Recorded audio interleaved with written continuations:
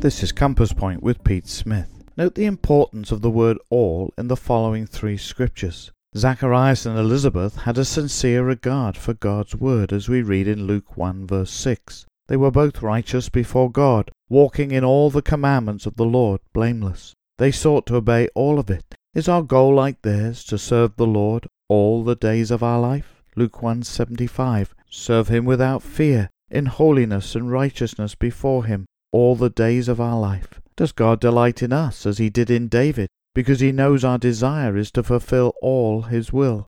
Acts 13:22 records what God said, I have found David a man after mine own heart, which shall fulfill all my will. May half-heartedness never mark us as believers.